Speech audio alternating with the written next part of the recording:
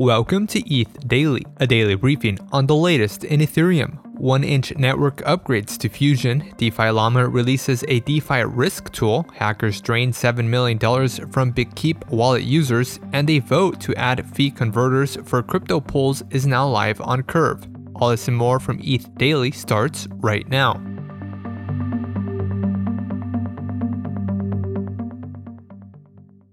1inch Network released Fusion, an upgrade that allows users to place custom orders without paying network fees. Fusion features improvements to the 1inch swap engine, which is the protocol's decentralized order matching system. The swap engine connects users with professional market makers called resolvers.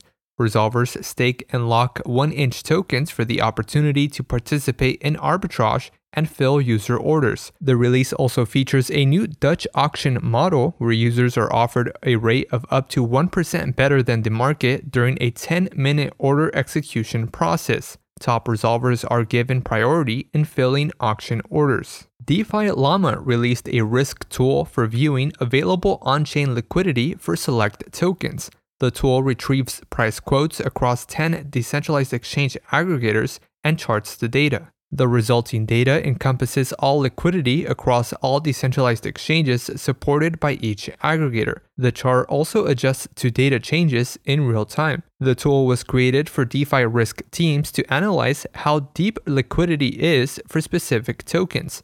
The tool also shows how much needs to be sold to cause a significant price drop. The tool tracks tokens across 22 supported chains. Recently, lending protocols such as Aave and Compound have opted to delist low liquidity tokens. Rocket Pool community advocate Jasper released a 50-page analysis on rETH and its position for surpassing Lido's stETH in market dominance. Lido currently holds roughly 30% market share among Ethereum validators and a staggering 75% market share among liquid staking derivatives, ahead of Coinbase and Binance. Meanwhile, Rocket Pool's rETH token currently holds roughly 5% market share among liquid staking derivatives. Jasper says that Lido's ability to change its entire insurance profile based on a vote decided on by a core group of founders is a distinct weakness. Notably, Jasper says Lido's centralization risks make rETH a flight to safety for DeFi users.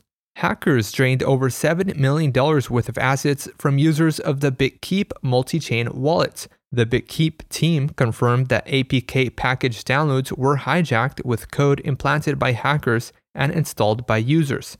APK files are used to install Android applications but are not held to the same standards as the Google Play Store. The hack involved 4 chains including Ethereum, Tron, Binance, and Polygon. A total of $5.7 million was stolen from assets on Ethereum. BitKeep advises users who installed the wallet via APK package download to transfer out their assets immediately. BitKeep previously suffered a $1 million hack last October. And lastly, a vote to add fee converters for Crypto Factory pools on Curve Finance is now live. Fee converters, also called burners, convert swap fees from various assets into 3Curve, which is the LP token for Curve's USDC, USDT, and DAI tree pool. The burner converts 50% of collected fees once a week and distributes them to VE Curve token holders. This has been a roundup of today's top news stories from ETH Daily. You can support this podcast by subscribing and following us on Twitter at ETHDaily. Also subscribe to our newsletter at ethdaily.substack.com. Thanks for listening. We'll see you tomorrow.